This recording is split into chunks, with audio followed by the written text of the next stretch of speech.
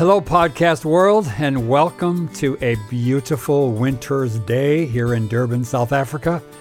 I'm in my little closet studio to talk about the gospel. What is it really? We Christians certainly talk about it a lot. We have gospel meetings and gospel music. We preach the gospel and we share the gospel. If you're like me, you first heard the gospel message explained on a flannel graph board, or maybe it was through the use of colors. Remember this? Black stands for our sin, and red is for Jesus' blood, and the white was because he makes me clean, so now I'm white as snow, and there's gold because I'm going to go to heaven and walk on the streets of gold. Or maybe you first heard the gospel or the good news from a Little Four Spiritual Laws booklet, but one way or the other, most of you know exactly what I'm talking about. What if I told you I think the gospel has failed us?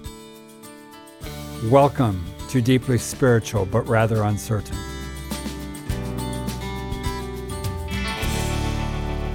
Okay, so hopefully I've gotten your attention, and I'm going to unpack that idea throughout this podcast, as well as talk a little bit about things known as Black theology or liberation theology. But before I get there, I want to remind you of Patreon. It's moved beyond just a place where you can support the podcast to a place with extra resources for you to engage with. There are a number of different kinds of meditations there that you can use that hopefully will help you in your own spiritual journey.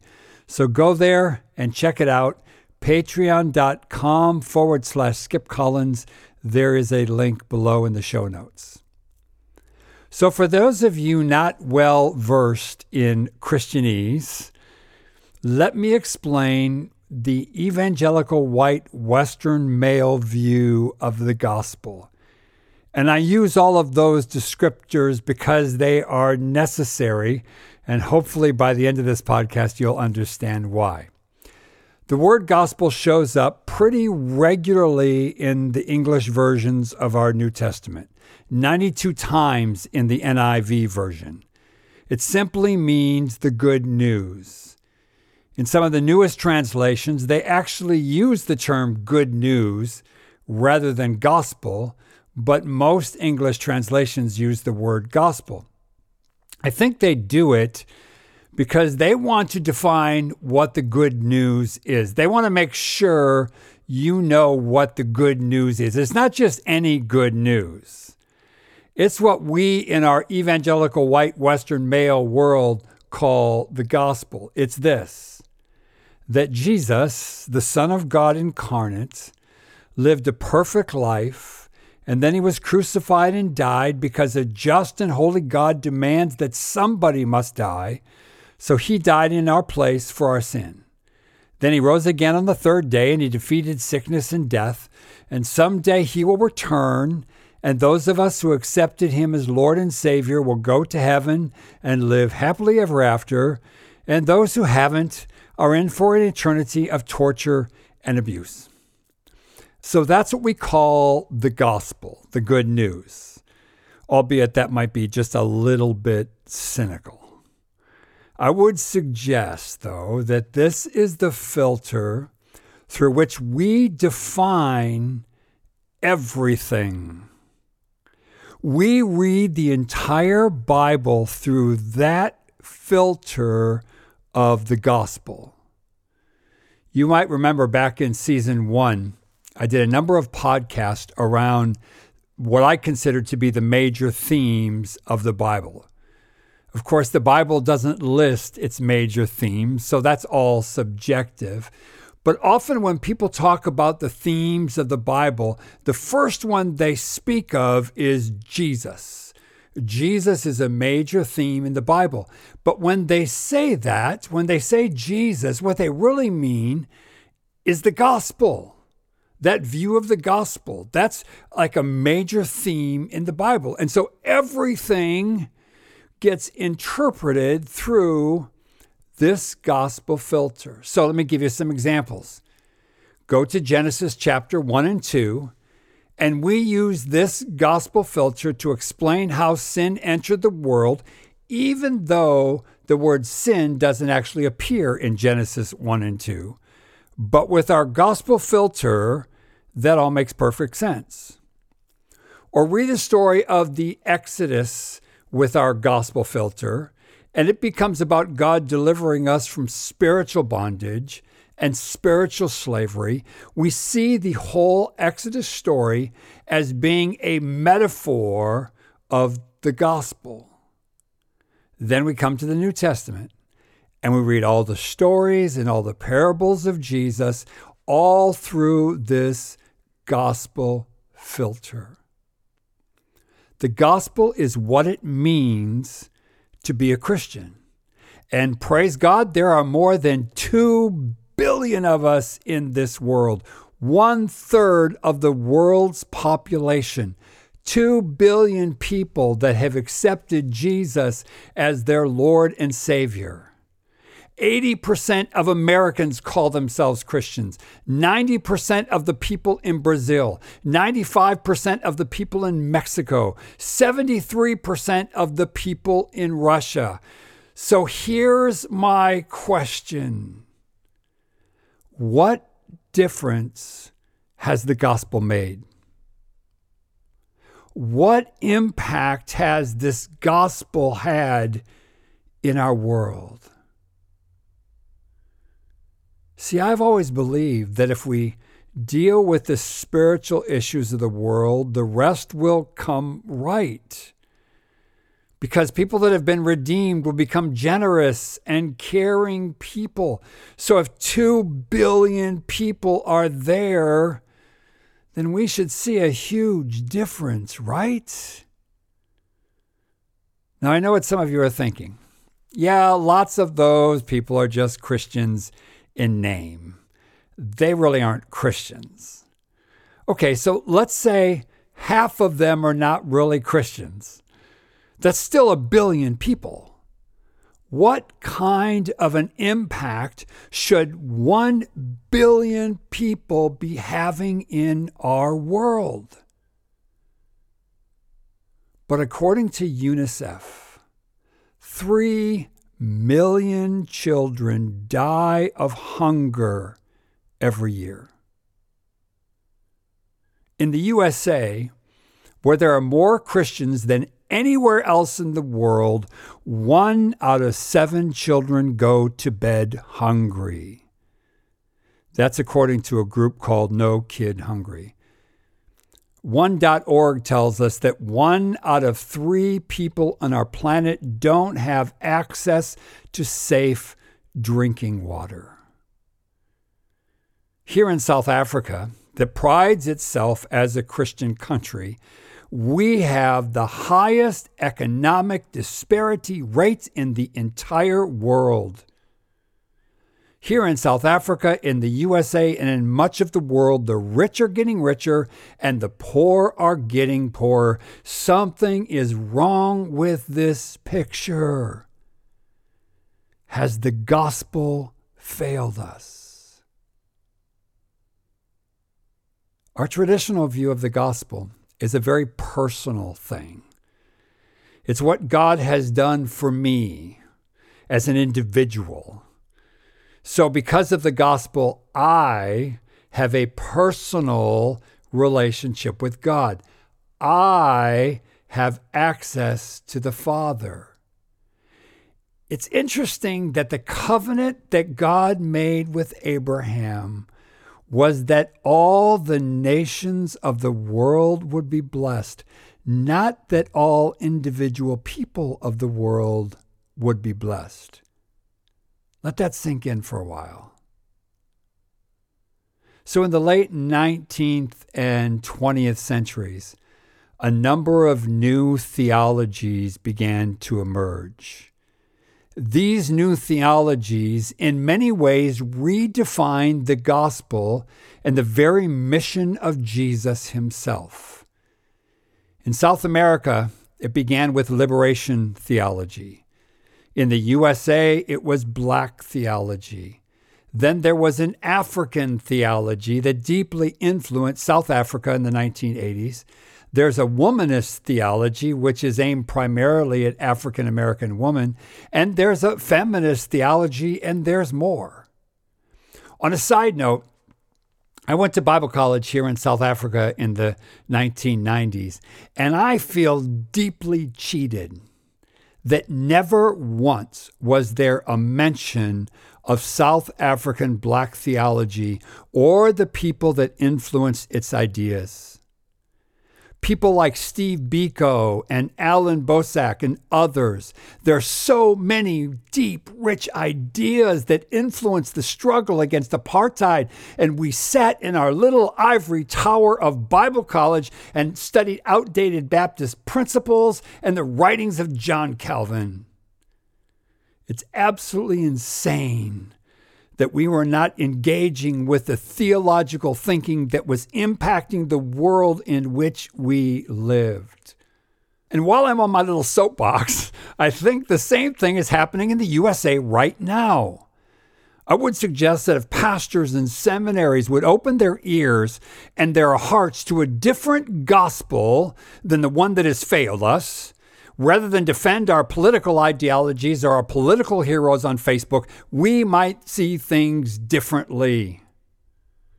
Okay, I'll get off my soapbox now. I'll quit shouting and preaching. Sorry.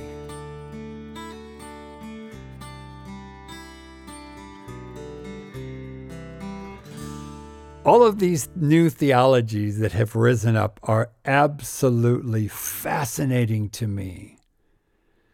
To see how they have developed over the past 50 or 60 years in different parts of the world, and to understand how they have influenced the story that is unfolding in the world is really amazing. I did a podcast last year called Shift Happens, and I talked about many of the changes that have taken place in the church and in theology. And so many of these ideas that are part of this new progressive Christianity come out of liberation theology or Black theology or feminist theology. I'm by no means an expert in any of this, but as I read about these different ways of seeing the scriptures and different ways of seeing God, there are some things that they all seem to have in common. I think, first of all, they all seem to agree that all theology is biased. In other words, as I do theology, as I read and I study the scriptures, my interpretation is based on my culture, my socioeconomic background, my religious training, and all of it is a filter through which I look and interpret the scripture. Dietrich Bonhoeffer used to say that theology must start with a view from below. In other words, we start by looking at the suffering of the oppressed. When God met Moses at the burning bush, he said, "I have seen the suffering and the oppression of my people, and I have decided to come to their rescue." While our traditional gospel is about what I believe and what I affirm, these theologies are much more about what I do.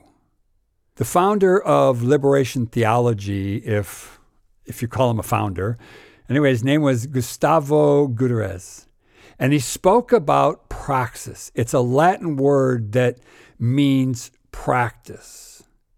Gutierrez emphasizes that theology is not just to be learned, it's to be done. This praxis involved what he called revolutionary actions on behalf of the poor, the oppressed, the marginalized. According to liberation theology, God is always on the side of the oppressed, and that holds true of all these theologies. God is always on the side of the oppressed. So that's why Jesus came, they would say, to set the captives free, to free the poor and the marginalized and those that are captives of the system. Liberation theology borrowed a fair amount of its thinking from Karl Marx and promoted violence at times, which is why it's been met with such strong objections from the West. In America, James Cone began to write of a black theology in the late 1960s that looked a lot like liberation theology, but in the context of the oppression of black people in America. Cone believed that the struggle for black liberation was the mandate of the gospel. Since God was the God of the oppressed, always on the side of the oppressed, and Jesus was God incarnate, a living historical presence, then Jesus manifests himself in the oppressed. So in their context, Jesus would not only be with them in their struggle for liberation, he would manifest himself in their struggle, aka Jesus was a black man. Here in South Africa, the context is a bit different. And so the theology developed differently, but the basic tenets of God always being on the side of the oppressed and against the system of domination and inequality were the same. But there's a side to the South African view of these issues that is really, really fascinating. It springs out of the teaching of Steve Biko and the Black Consciousness movement that, if you're South African, you know about. Dutch Reformed pastor Alan Bosak and many others began to put a theological framework around many principles of the Black Consciousness movement, borrowing ideas from liberation theology as well as Black theology in the United States. Although what emerged was a very South African view of theology founded in the struggle against apartheid. Biko and Bosak believed that liberation begins with repentance. Not just a repentance of the oppressor, but also the repentance of the oppressed. The repentance exercised by Biko and Bosak was talked about like this. It's the recognition of the justification of the oppression by the complacency of the oppressed in passively accepting their situation. They would say that repentance is the first step in the process of liberation from a slave mentality. They said it opens up the space for the oppressor to repent, which makes genuine reconciliation possible. According to Bosak, and I quote, Black theology offers reconciliation and peace in a situation where citizens do not trust each other, where we have been driven apart by laws, and where we are kept apart by fear and hatred. Bosak departed from liberation and American Black theology in terms of a second important point as well. Those theologies focus on the liberation of people from oppressive structures and places. The emphasis is on liberation and freedom as the ultimate goal. For Bosak, the focus was not primarily about liberation from oppressive structures, but a rediscovery of human dignity and identity. I love that about South African Black theology, because it begins with its clear understanding that every human being has value and worth.